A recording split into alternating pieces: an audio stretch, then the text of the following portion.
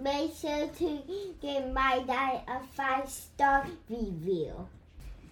Make sure to like and subscribe to his YouTube. Thank you for listening and enjoy the show. I think I've done more for the black community than any other president. And let's take a pass on Abraham Lincoln because he did good, although it's always questionable. In other words, the end result. Well, we are free, Mr. President. But we did pretty well. You understand what I mean? Yeah, no,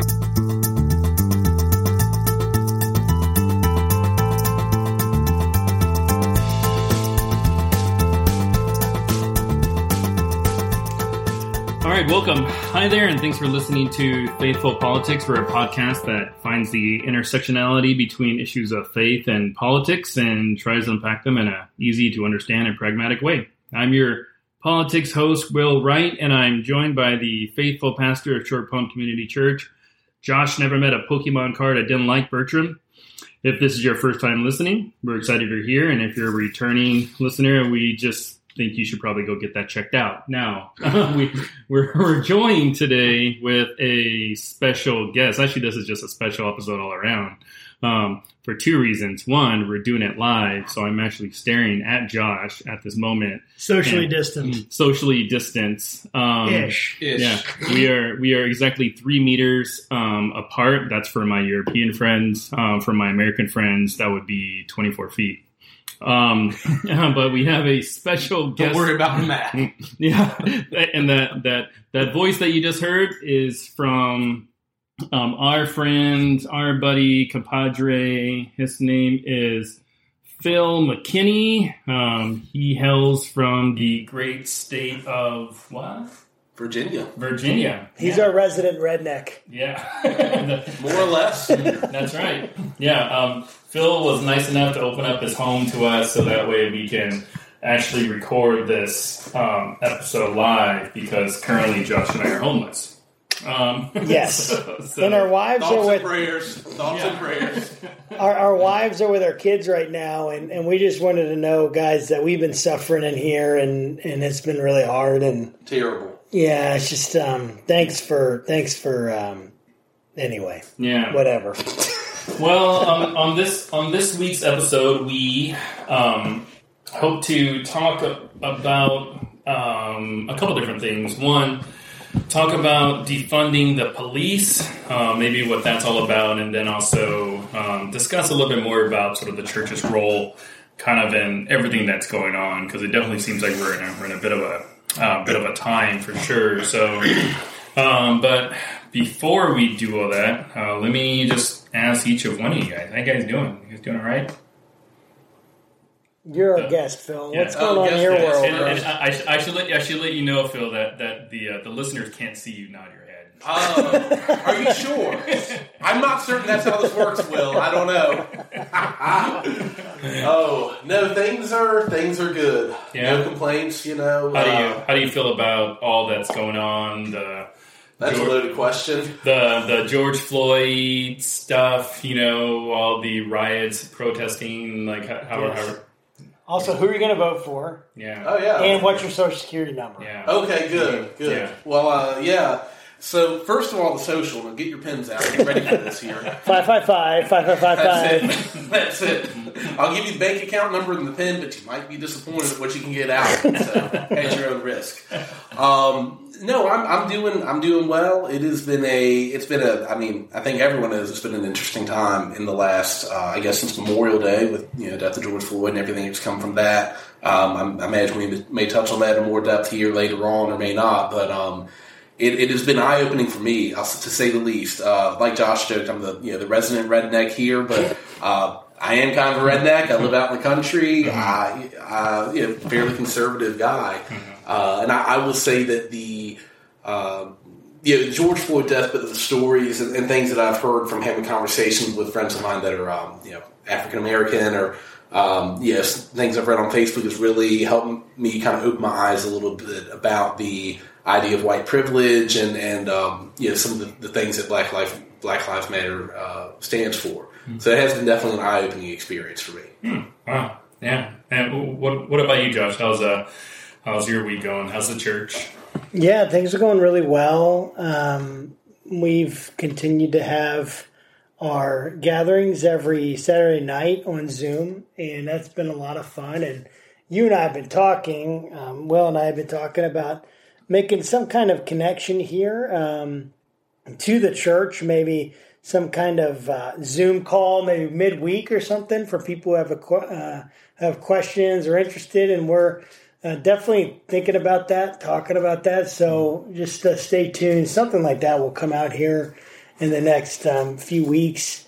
But I've been doing well. I had a call with my brother and sister-in-law last night just to talk about everything going on and the heaviness of everything going on. And it's interesting because we talked about taking like a social media fast, or at least taking a break, like a Sabbath. Yeah. So in the Christian and Jewish tradition, the Sabbath is like a 24-hour period of time that you essentially rest from your work.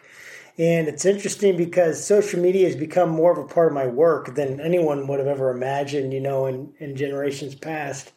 But I do feel like, man, I need to take a break every now and then. Like, I don't know how you do it, dude. Like, you amaze me how, how you keep, posting stuff.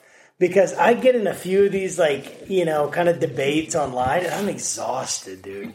I'm, about ready to give up, dude. I'm like, you know what, dude? I can't even think about this anymore. Josh is ready to go back to MySpace. Yeah, dude. MySpace, it is, dude. That's, the best. But, I have been thinking about that. And just for, it's such an intense time. I think for everyone, it's okay if we give ourselves, 24 hours, 48 hours, whatever, just to take a break, that we don't have to look at the news 24/7. We don't have to respond to every post on Facebook, We don't have to do that. I think we should be informed, but man, it can really affect your mental health. It's kind of crazy how much it can. Yeah, it's funny. Probably 6 months ago, or if not a year, I did a Trump tweet fast where so in Twitter awesome. You can set your notifications to be notified whenever they tweet something. So generally most of the tweets I have notify me are just reporters that work for Congress or White House correspondents or something like that. Well, I also follow the president. Just because I think it's important. He uses Twitter a lot. I think as Americans, we should just be aware of what he's saying. But it just got to me. I mean, it's one of those things where I would, for those that follow me on Facebook, I would screenshot it and post it, and then I would have people ask me, "That's not real." And I'm like, "No." I was one of those people. Several times I've said, "Will, this is a funny joke. Where'd you find that?" Oh, okay, that was from our head of state. Yeah. It's the guy that has the nuclear codes. That's the guy that that can unilaterally launch a nuclear missile at any time he wants. So about a year ago, I decided to do a Trump tweet fast, and I hate to say it, or maybe I don't hate to say it, but I felt better. I felt like a better human being by not knowing what it is that he tweets. And it was at that moment that I realized that if he didn't have a Twitter account, he would probably win in 2020. Because I think he has this unique ability to shoot himself in the foot when he really should just stay quiet. I mean, so think for instance, like the Joe Biden comment, you ain't black. I mean, he could have written that comment for a while and just been he could have gone dark and just let the media just keep eating him up. But no, he had a sort of tweet about the 75-year-old Antifa guy that has brain injury that got pushed to the ground in Buffalo, That was not a win going down that path. It's like... Oh, boy. I mean, I don't necessarily like the president. I respect him. He is our president. But at the same time, sometimes I'm just like, dude, come on. I want to like you. I really do want to like you. I was almost going to vote for you in 2016. because I saw you come down those escalators, and I was like, hey, this ought to be interesting, you know? Like, just as outsider, I didn't really care for any of the Republicans that were running, and then he just started to kind of be very crass, and I don't know if I could support this guy. So. Yeah, that's hard, man. Yeah, I've had the same kind of thing happen, just with, like, looking at different tweets. Like, you have those pundits on the left and the pundits on the right, and if you listen to any one of those, like, it just gets... You start to really, like, look at the world, like, through a bad lens. Yeah. So true. every now and then you got to watch bunnies or something like that. Well, you know, that they say, you know, liberals take his tweets seriously, not literally, but Republicans take his tweets literally, not seriously. So like I do kind of understand why one side just sort of blows a gasket when he tweets stuff, and the other side's like, you know, he's just speaking his mind, you know, because it's just a matter of perspective. And it's almost like I see the same thing going on with this whole, like, defund the police thing. Those on the right are taking that seriously, not literally, but those on the left are taking it more literally, figuratively, if nothing else. So the whole defund the police, I definitely see there's some crossover. But what do you guys think about that whole defund the police thing? Stay with us. We'll be right back. Hey there, Josh Bertram here, faithful host of the Faithful Politics Podcast. I want to let you know about a compelling new spinoff, the Faith Roundtable, where I'll be interviewing top faith leaders, theologians, and scholars to unpack the pressing issues that are shaping the church in America today. We'll dive into topics like faith in public life, social justice, and how we can engage our communities more effectively. Make sure you don't miss any of our enlightening conversations by subscribing to it on our YouTube channel. Join me at the Faith Roundtable, where deep discussion meets thoughtful insight.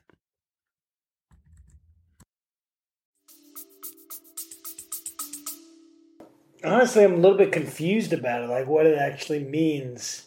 Because I look at it, and I've looked at the things from, looked at Camden, New Jersey, and I guess they dismantled the police department, and then they hired just about everyone back, and then it was just like a different philosophy or something like that. So I'm not sure what's going to replace it. I think many people are like, I'm not sure. Like, I was down at a protest, and this guy was talking, and I just been there praying with people and kind of just being a part of this moment in American history. I think it's important.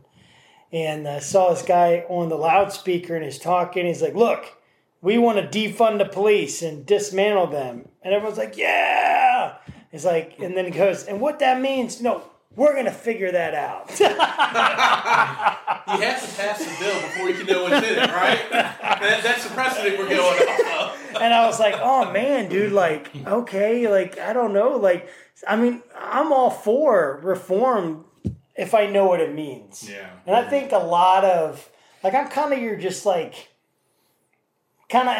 probably me and Phil are very similar in that, and not, well, you are too, but I think with us, we're just two middle-class white Americans. Mm-hmm. And so we're just like, okay, cool.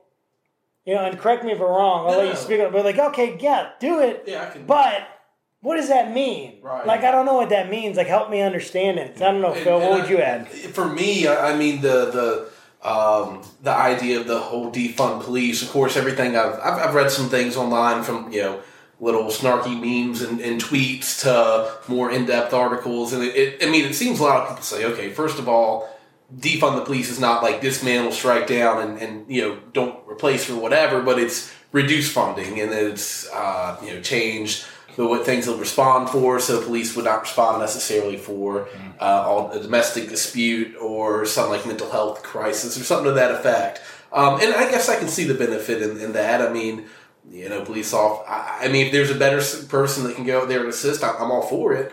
But at the same time, I have a hard time getting behind it. I mean, I've literally never had a negative interaction with a police officer. I'm sure I've been pulled over. I've had discussions with them. I don't know, but I've never had a never had what I would consider negative interaction. And the people I know that are police officers, I think very high love. I don't feel that they're bad cop or whatever. There's obviously needs to be some change and some reform. I don't know what it is. I don't know that screaming defund the police is gonna. I don't know if that gets us there, but I don't know. I guess I don't know what all it entails practically and how it would actually help or make a difference. Yeah. Well, if you would just humor me for a moment, I'll be your proverbial Tim Scott in this situation. He's, for those that don't, he's the only black GOP senator that's sort of been tasked by Mitch McConnell to kind of figure things out. So you need to figure this all out, son. So let me, which fun fact, by the way, I mean, he's one of only 10 black senators that have ever served in Congress since its founding back in the 1800s sometime. Really? So right now there's a total of 4. There's Kamala Harris, Cory Booker, Tim Scott, and there's one more that is filming right now. So Republicans are 1 for 10. Well, no, actually, because like the very first black senator was a Republican. Because this is back. This is back in the day where like a lot of Republicans say, yeah, but we freed the slaves, and I'm like, hey, that's awesome. Now name something more current. They'd rather refer back to that. Yeah. No, but we freed the slaves. It's like, is that your quote unquote Trump card? No, I guess is that the card you're playing? You gotta know where you're going. You gotta know where you come from. Pun intended. I don't know. Yeah. Well, with regard to defund the police, I wanted to actually try to, like, I did my own bit of research to try to find out if there is kind of like a unified definition message around it, and it was hard to find. I mean, it's basically trying to find out, it's the same thing like trying to find out who the leader of Antifa is. It's hard to find. Like you can just sort of close your eyes and point your fingers everywhere, and maybe you'll find somebody. But they're not on LinkedIn. No, they haven't registered their 501c3. Did the Grand Wizard like their thing on LinkedIn? Well, the best explanation I could find was actually on the BlackLivesMatter.com website. On their website, they say, we call for a national defunding of police. We demand investment in our communities and the resources to ensure black people not only survive, but thrive. If you're with us, add your name to the petition right now. Help us spread the word. It's time for our cities and states to hashtag defund the police and hashtag invest in communities. So, it's not necessarily succinct, or I don't know, like you could take it seriously and say we want to nationally defund the police, and demand investment in the communities, which is basically what they're saying, but there's a lot of different levels to defunding the police. I mean, so most police precincts are local. City council manages their budgets, and they kind of decide what's what. I think that's what they're doing right now in Minneapolis. So the city council just voted veto majority, veto-proof majority, and they actually want to defund the police. Something similar they kind of did at Camden, although I don't know if that's really good similarities, because they didn't do it under the same pretenses that people are calling for now. It was more about like the city actually just was running out of money, basically. And with the Camden thing, did it basically like the county kind of stepped in and filled in police services? Do I have that wrong? Is that what happened there? I don't know all the details, so I don't want to necessarily speak on That's that. Fair. Yeah. Okay. But it seems like the chorus of voices surrounding the defund the police movement are saying a couple different things. One, yeah, we just want to get rid of the police. Basically, I think that's sort of what the model is down in Seattle with the CHAZ, the Capitol Hill Autonomous Zone. They're basically cordoning off like 6 or so blocks and just trying to kind of create their own little commune, so to speak, which, coming from Washington, I think that's very uniquely Washington. So like, hey, more power to you, like just don't hurt people, and if like something goes wrong, like call the police, you know. I don't know. I mean, I'm all for peaceful protest and, you know, unusual protest and really kind of just appreciating sort of the spirit of Seattle. Like, hey, like I said, knock yourself out. Well, I have a question about that. What was that process, if you know, for them actually taking over that space? Because I see a lot of. I was talking to my brother-in-law about it. And I was texting with him. I've been going back and forth with him a lot right now. He's African American, and we're talking back and forth. Just like he's one of the guys I really trust when he and I are talking in this, and feel like I can be completely myself with them. Which, you know, sometimes you don't feel like you can do that. And what he was saying is like, because he lives there in Seattle, and he was like, it just almost feels like it's more like of an art. There's a lot of good art that's happening there. There's a lot of, like, it's almost like this free, like, almost like a Woodstock kind of, like, environment. And apparently, like, the mayor, like, just kind of backed off. But I don't know. What do you know about that? Yeah, I mean, the mayor seems to kind of support the movement, which is a little bit unusual, but... Kind of Seattle too, isn't it? Yeah, well, but I think she's sort of supporting the movement because she's been accused of gassing and rubber bulleting her own folks during the protest. So, I mean, like, well, what else? What would you say? You know, like our guy in Richmond. Yeah, exactly. So on one side, I think her response is sort of proportional to the level of peace that she wants to maintain. Now, I don't necessarily think it's good when people are, you know, violently protesting and, you know, taking over the police precinct or something like that. I think there's better ways to probably show your disdain for something. But I definitely don't think that Trump should call in, like, you know, the F-35s or something like that and drop, like, you know, guided missiles or something. Is that what he's saying? That may be unnecessary. Well, that may be unnecessary. As of the time of recording this podcast, I don't believe that's what he's saying. Because I only get my news from you, Will. Yeah. So I do want to preface that I am not 100% certain that has not occurred at the time of recording this. Fresh Twitter. Hold on. But you know, it's interesting. Like, so there's this Yale law professor named James Foreman. He wrote this book called "Locking Up Our Own," and he sort of echoes, I think, what a lot of people have been saying is that, you know, the phrase "defund the police" is just super loaded, and you know, I'm always of the mindset if you have to really kind of go out of your way to explain what a phrase or a motto is, that you're kind of already lost, you know? Yeah. I mean, just think about all the political, you know, slogans you've heard, like "Make America Great Again," you know, "Hope and Change," like from Obama. You know, that there's a lot of, like, different slogans that just kind of speak for themselves, you know? "I'm with her." I don't really know about that one. but they have this, like, apparently, I guess they pull certain slogans, and, like, the "defund the police" slogan, it, like, pulled it, like, I don't know, like 13% or something like that. Like, I don't really know how that works, but I read that they did pull it and pulled pretty low. So anyways, this law professor, James Foreman,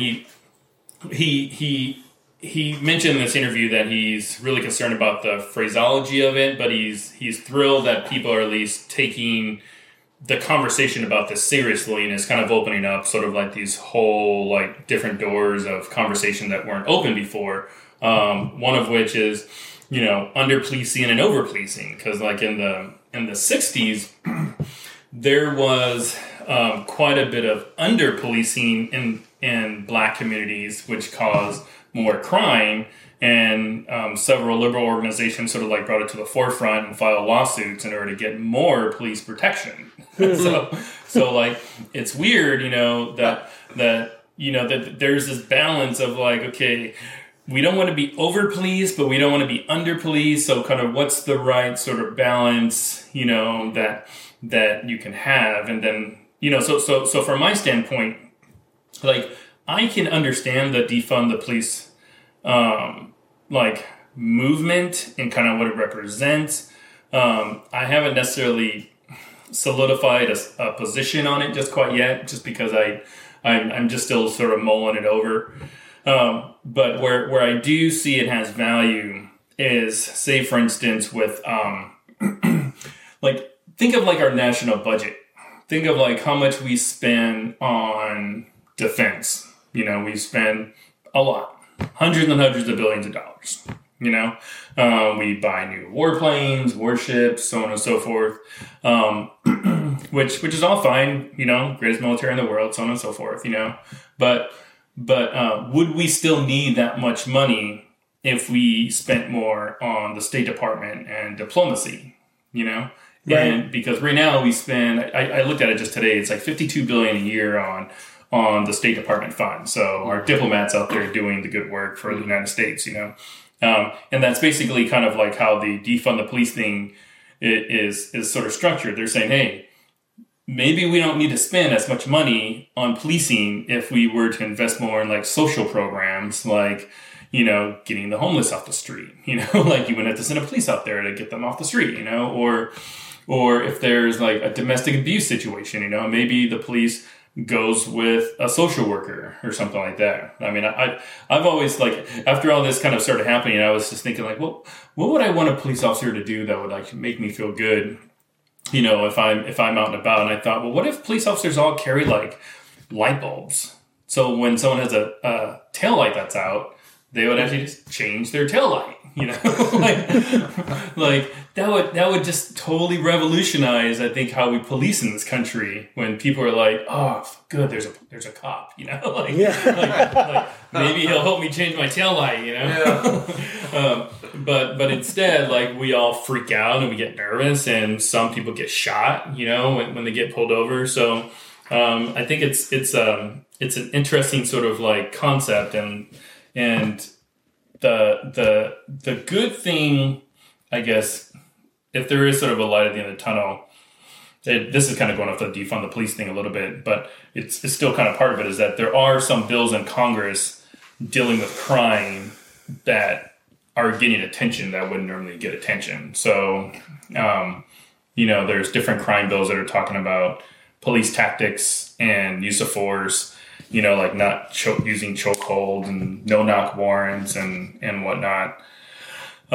Yet at the same time, there was a bill that died in the Senate that would have made lynching a federal crime, and it got shot down by Rand Paul. Can you, just for my benefit and maybe for people that hadn't heard, I saw something on Facebook about, you know, Rand Paul, and he defeated this bill, and it was, you know, this emotional thing. What was his reasoning for that? Did he elaborate? He basically said that it was like, you know, he didn't want somebody to inadvertently trip somebody and then they go to jail for lynching or something. Tripping, like, I don't understand. There's a rope nearby and they trip them in. Like, I don't get it. Well, it's like the lynching doesn't always necessarily have to be like with a noose. It's just targeting somebody for their race, you know. Sure. And the bill was actually, it was called the Emmett Till bill, where it was a 14-year-old that was accused of raping this white girl, and he got electrocuted. You know, a 14-year-old black guy. You know, and it's a pretty horrible thing. And you know, I'm off and on with Rand Paul because I think he's consistent with sort of his voting records on stuff, especially when it comes to spending, so I can appreciate that. But I don't think there's any reason why he should have stopped the bill. Like, there have been over 200 bills introduced in Congress, I think since like 1960, and not a single one has ever passed. So for anti-lynching, to make lynching a federal crime in the United States. Lynching meaning like hate crime. Yeah. It's 2020 for crying out loud. You know? Like, and the fact that it's not a federal crime yet, and it's stopped. You know, like that should upset all Americans. You know, and it's just like I don't even know what to say. You know, I mean, it's just horrible. Like you know, Congress, do your job kind of thing.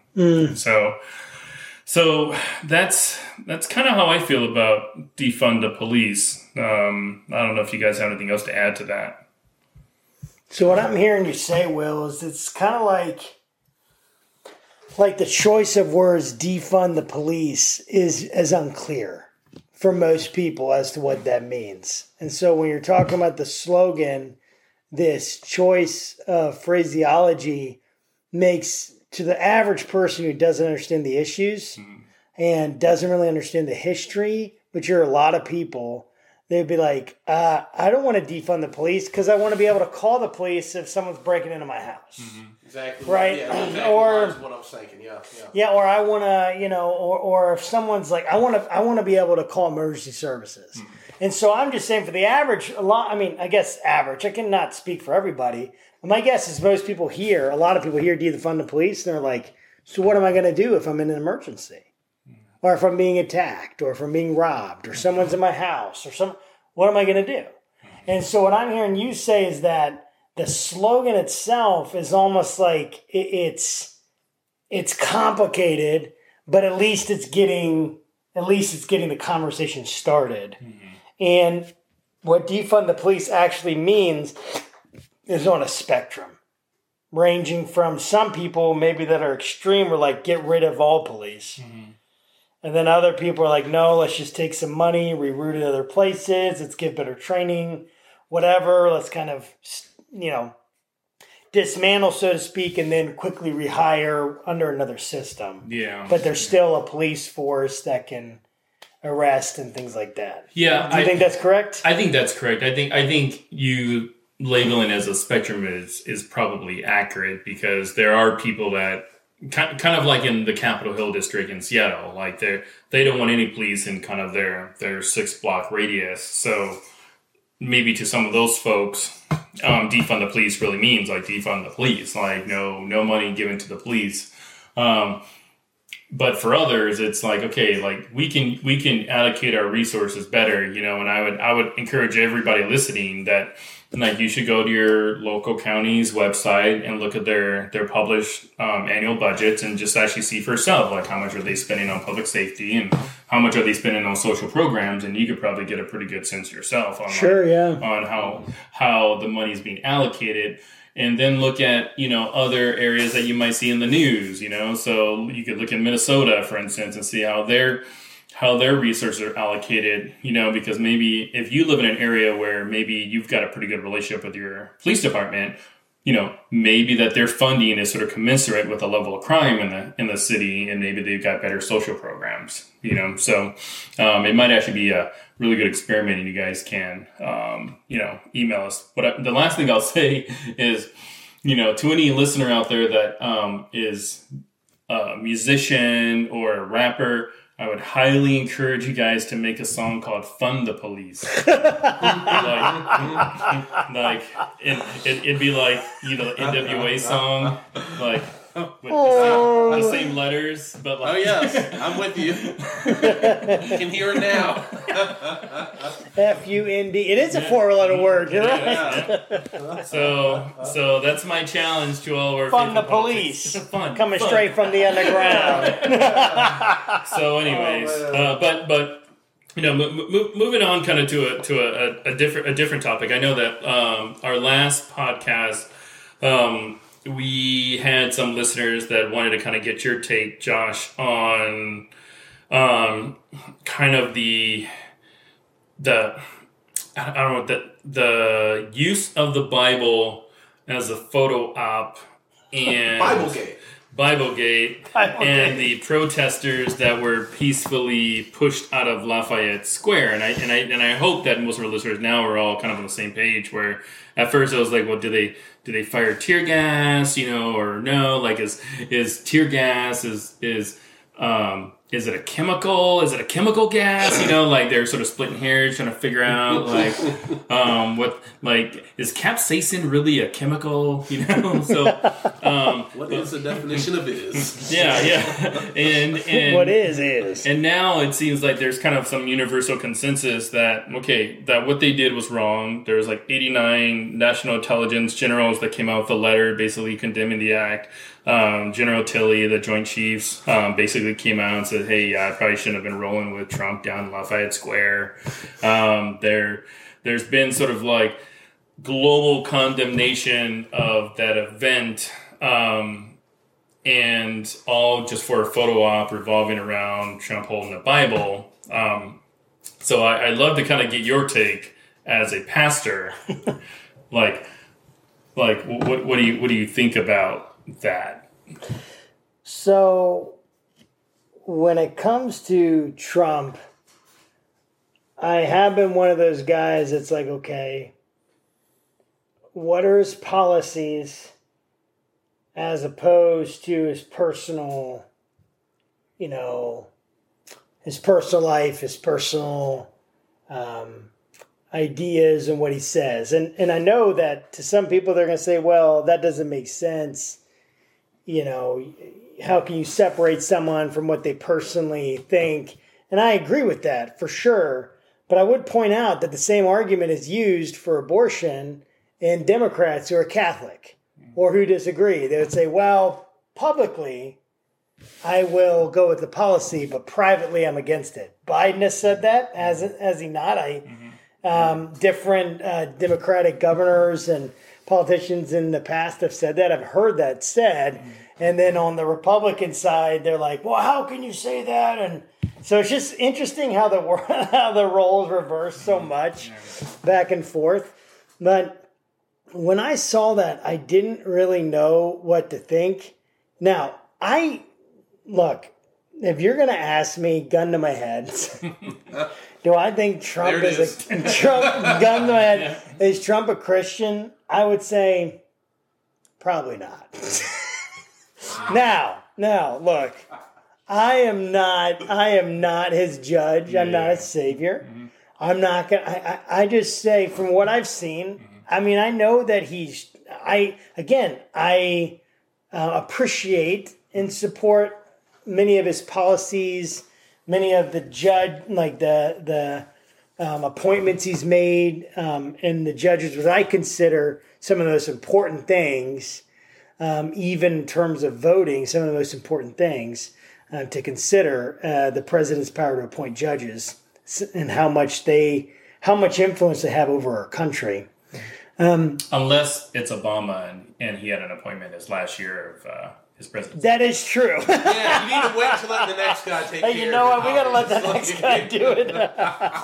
Hey, we'll see if Ruth Bader Ginsburg, we'll see what happens to her in the next few months. Anyway, we won't go there. But no, I totally understand what you're saying. But I think that long story short, man, I'm trying to skate around the issue, but I honestly, I was concerned, man. I was concerned.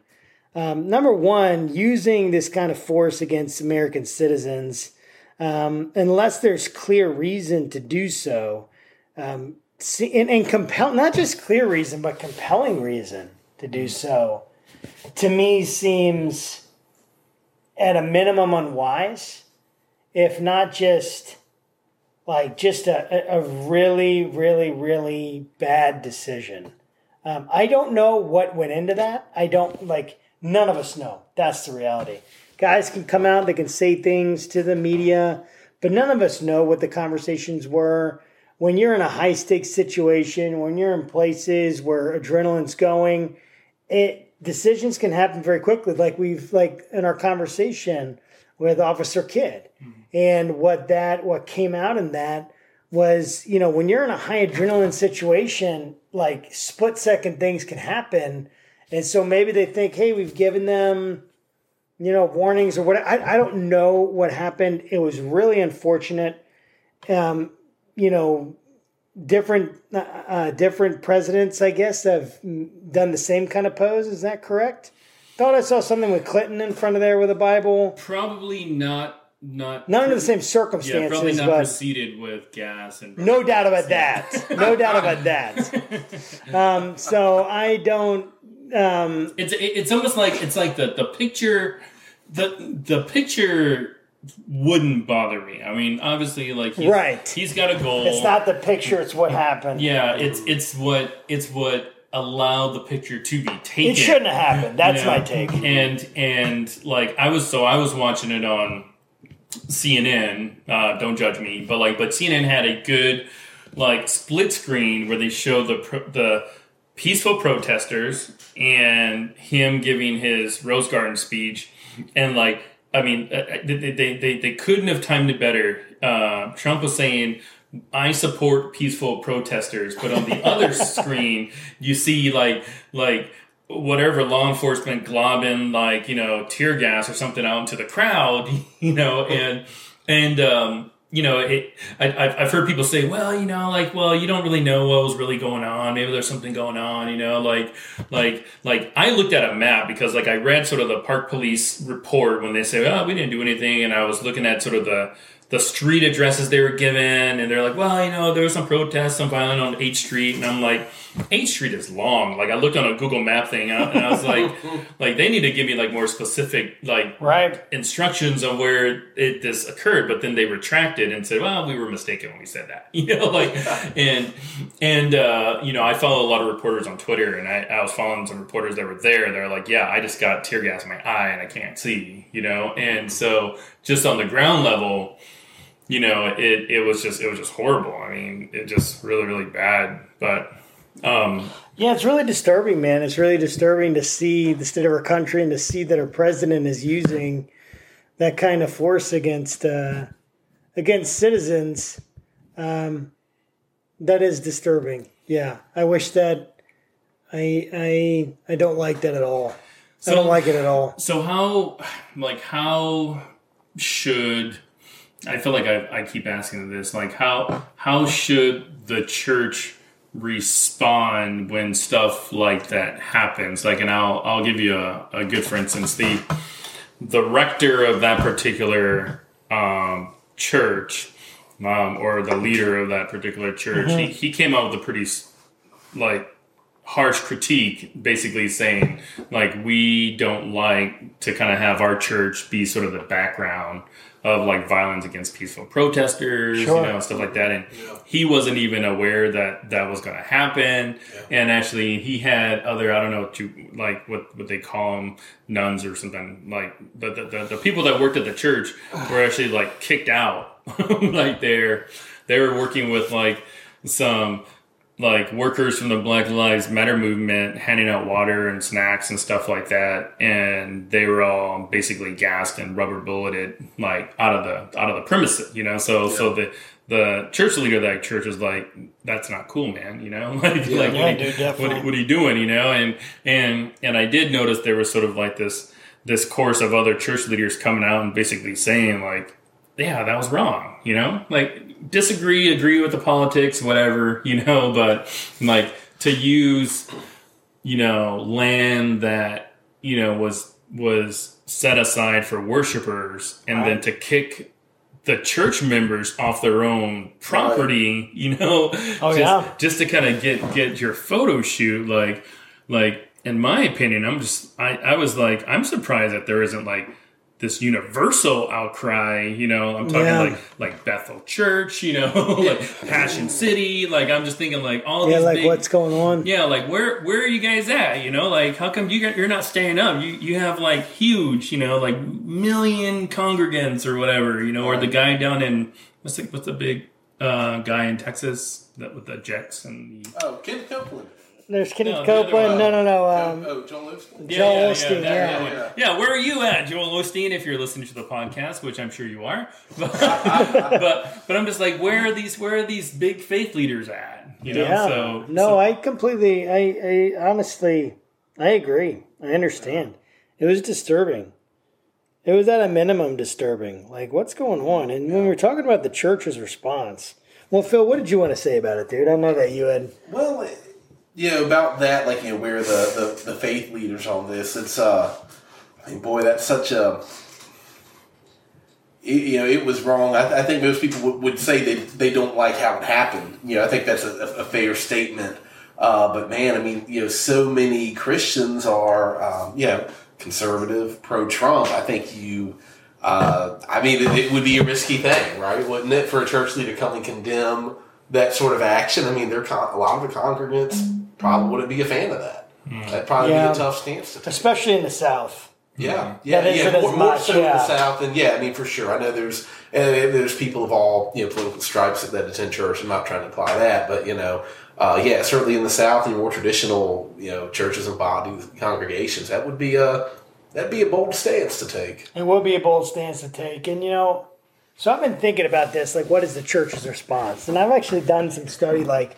I started looking into, like, what does the Bible say about rioting? So it's funny, like, I was actually trying to look into that. And so one of the major passage is Acts 19.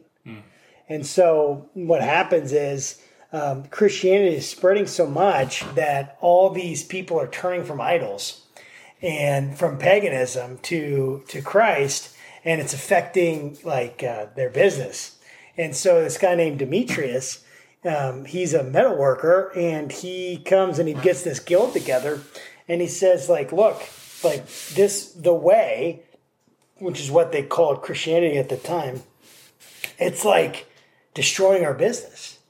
So if we don't do something, Artemis, which was one of the 7 wonders of the world, the statue of Artemis in Ephesus, Artemis is going to be dishonored, and we're going to lose money. So they essentially riled up, like, the city of Ephesus, and they started, like, a riot. And it was interesting as I was reading it. It sounded so much like the stuff I was seeing on not like the cause. Don't get me wrong on that, but just the whole idea and the whole atmosphere of this kind of protest, where this Jewish individual from Ephesus is trying to talk. His name is Alexander. And they're screaming over him so he can't say anything, and nobody can say anything. And eventually the city clerk comes in and he calms things down. He says, look, if you guys want to take Paul or any of these other people to courts, do that, but we're going to get accused of rioting, and Rome's going to come in, and they're not going to be happy with us today. And they basically dispersed the riot. And I was thinking about this, and why did Luke include that thing in the book of Acts at all? And when I was thinking about it and looking into it, it was like this idea that so Christianity and Judaism were so closely aligned at that time, they weren't seen as anything different, certainly by the Roman government. And so what Luke was doing is he was saying, look, he was trying to actually show the people that were reading it that Christianity is not this religion that riots. It's not one of these, it's not a religion that's going to cause problems. It's not like a movement that's going to, like, it's a legal movement. There's this idea of legal religions. And actually the Roman government was very open to all sorts of religions. They actually made a lot of different, gave the Jewish people and the Jewish religion a lot of privileges. Like they didn't have to worship Caesar. They didn't have to go to the festivals and give sacrifices to pagan gods. They gave them an enormous amount of actually leeway in many, many ancient cities. And he was trying to come in and say, look, we're just like the Jewish people. We're from them, and we shouldn't have to, be engaged in pagan practices or whatever, because we're not causing issues. And actually, we're very peaceful as opposed to other ways of doing things. And as I was thinking about that and praying about that, one of the things that's come to my mind, and this is going to be kind of controversial, I'm sure, and that's okay, because I really believe in it.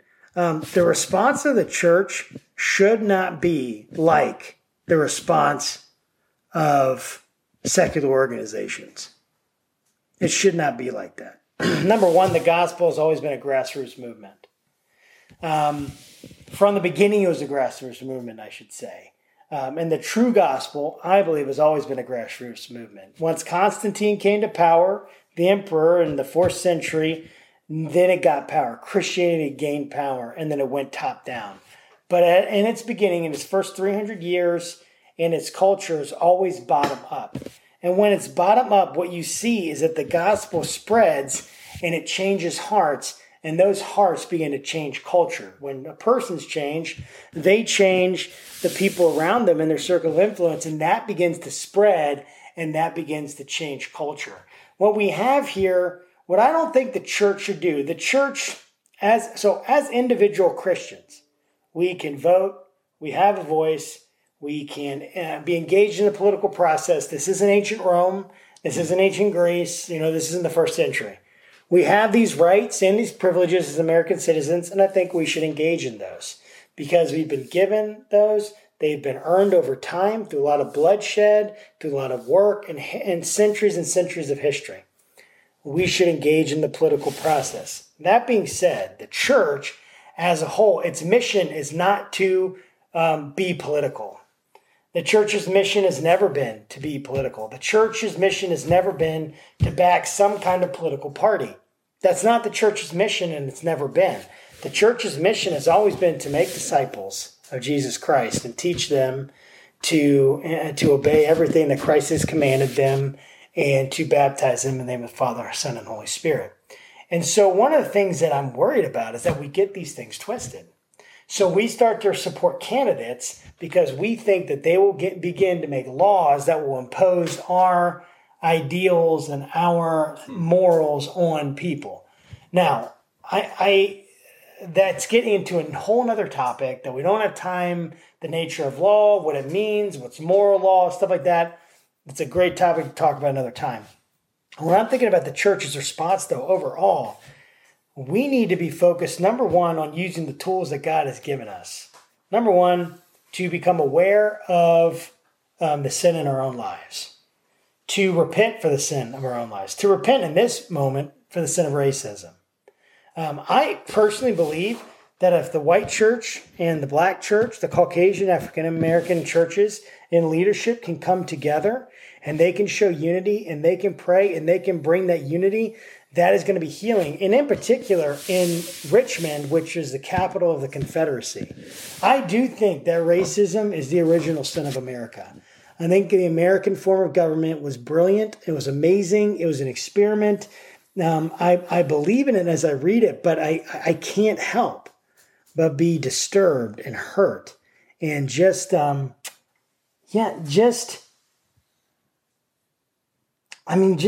back by the way that we ignored the plight of African American slaves and the way that we treated minorities in this country. Racism, I believe, is one of the deepest sins and most profound sins of the American culture. And I think the church needs to lead the way in repenting for racism, which means confessing it, repenting it, coming in humility, and using the tools that God has given us to make change. What's not going to happen is lobbying. What's not going to happen is giving all our money to this candidate. That's not going to give the change we want. Mm-hmm. If we truly want change, how that's going to happen, in my belief, is through the gospel spreading, people becoming models of, number one, how to have conversations, how to talk. That's part of the reason I know God's called me to do this podcast, is can we model a way to have difficult conversations for Christians to have hard conversations about abortion, about same-sex marriage, about homosexuality, about race, about all the different things that we talk about. That it's almost like we've gotten to this place like, we don't even know what to do, but just get in our shell and not worry. And as long as we can get the right candidates in there, then we can be okay. Yeah. I do think that we're responsible for our vote and to be righteous in our vote. At the same time, I think we are called to be apolitical. Mm. Our citizenship is higher. Yeah.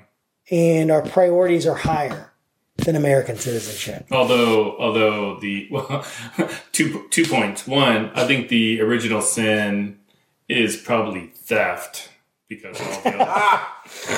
I understand. Just my point. And then second, like, I agree with everything you said. My only, I guess, counter argument or pushback would be like, everything you say just isn't reflected in today's politics. Yes, no doubt. Every Christian, feels like they have to identify with the conservative party and support Trump, even when he doesn't deserve their support. it's sad. You know, It like is sad. like I consider myself a Christian, but I don't support Trump. I mean, maybe on some things, but like I understand what you mean. The reason that I'm not going to vote for Trump in 2020 isn't necessarily for any other reason except I just think he's bad for America. And a lot of it's tied to Russia, but that's a whole other like podcast in of itself. Podcast and a half at least. So, Yes. So if for those that want to nerd out about Russia stuff, just hit me up on Facebook. But no, I appreciate your thoughts. Did you have any thoughts about that film? Nothing in depth. I would say that I think certainly the church has a responsibility and a place to take here. And I don't. It's tough because, and again, I'm not going to go ramble on and on. We're probably tight on time here. I don't know what that looks like, but I think the church can't shy away. We can't say, well, this will happen outside the church and we'll just be happy when we're all more healed people. I think kind of like Josh was saying, as, Christians, as leaders, pastors, leaders of church, people that have significant roles or even just congregants. I mean, we have a role to join, to try to link up with our brothers and sisters that are African American if we're white or vice versa. I mean, I think it's a time to come together and show unity. And try to support, because we're not. If we're all Christians, all part of the same body, then we need. I hope we can start to act more like that and just be more unified. I guess. Yeah, and I agree with that. I think, and I know I've had this conversation with Josh, and actually I've had it with a whole lot of pastors, and like the world knows where Christians stand on certain issues, right, because the church goes out of their way to make sure that people know. Yeah. But the church doesn't go out of its way to let people know on other things that aren't like sort of the top two, like so with the issue of race, right, and racism. Yeah. I mean, same thing. Like I think that there was a poll on Facebook where the question was like how would you judge sort of the church's performance in this time? And I was really surprised. Everyone was like, yeah, really poor, and again, I was looking to see what people were clicking, and it's like most of them were all Christians, and I was like, wow, like that's something, and it's, if we are part of the body of the church and we think it's poor, then one, we should probably go out there and do something about it, because if we are the body, we should take personal initiative. Two, like we should put pressure on our pastors, to just be vocal, to just say, hey, like you are the representative of the church, like you speak for the church, like sure. It would be awesome for you just to say, hey, don't hate black people. Right. You don't have to go support Antifa, but we can say Black Lives Matter. Yeah. That's an okay thing to say.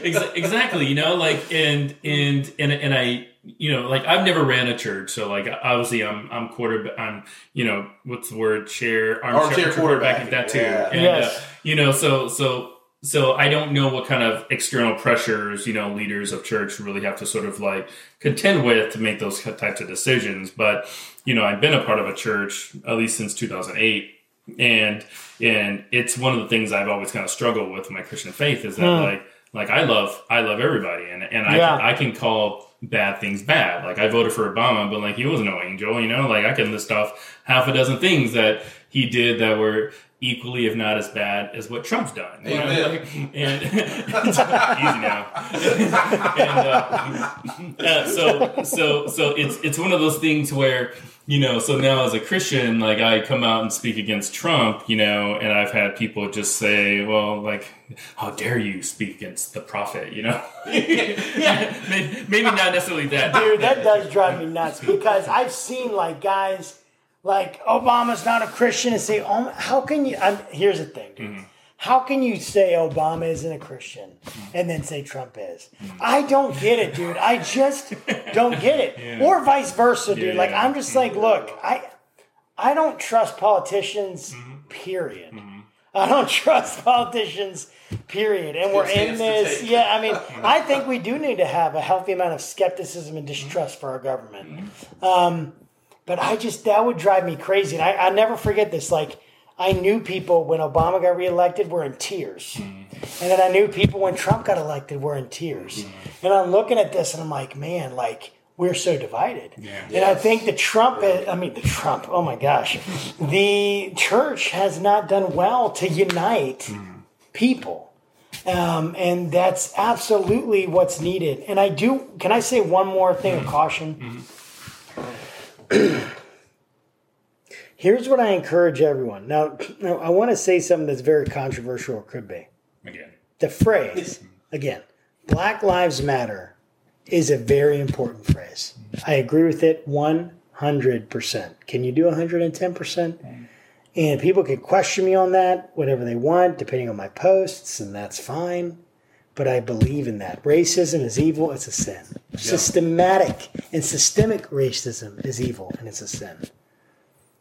I want to caution everybody to be careful about the organizations, or not organizations, the movement. So Black Lives Matter does have a website. You can go on and you can look at what they believe. Christians, go look at what they believe. I actually posted for the first time in my life the phrase Black Lives Matter. I talked about that last week on my Instagram, and that was something I thought about, not because I don't believe that, but because of the political ramifications of that.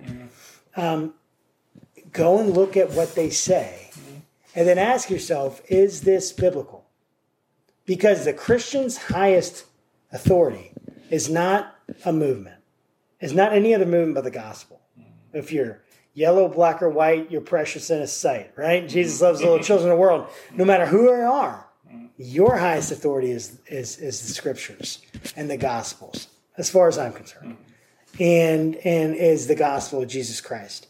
And so you go to that and you say, okay, what of these things can I agree with? Because one of the things I'm wondering, and I've seen many pastors, of course, including myself, and Christians begin to say that phrase, which again is awesome.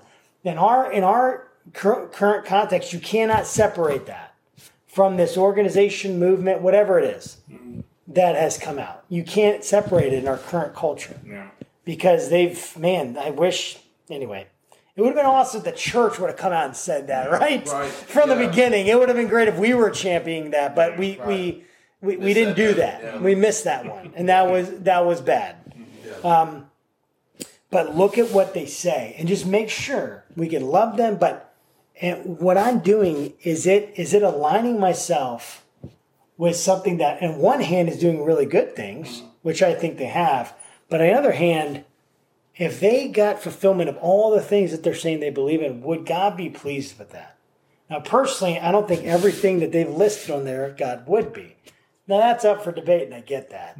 But I think as a critically thinking Christian, to go look at that and say, before I start posting these things, do I understand what I'm even posting? I don't know if you have any response to that, but I thought that was important for me to say. I'm wondering, so as a Christian, is it okay for me to change my profile pic to a black picture? I did. So I'd have to say yes. I'm already black, so do I need to do something different, or just keep my current picture up there? I don't know. Anyways, we will end on that. So thanks again, Josh, for your wise words. Thank you, Phil, for gracing us with your presence and you're welcome, man. And your snarkiness, and you weren't nearly as controversial as I thought. I was hoping to be more controversial. Look, I tried to tone it down. I'm going to be honest with you. We're going to cut this off. I'm about to get really controversial. Okay? So, hey, you can send all hate mail to What is your email? It's Phil. Philip D. McKinney at email. Yeah, that's it. And you can send all donations to our Patreon page. But anyways, thanks guys, I appreciate it, and we'll see you next time. Bye. All right, bye.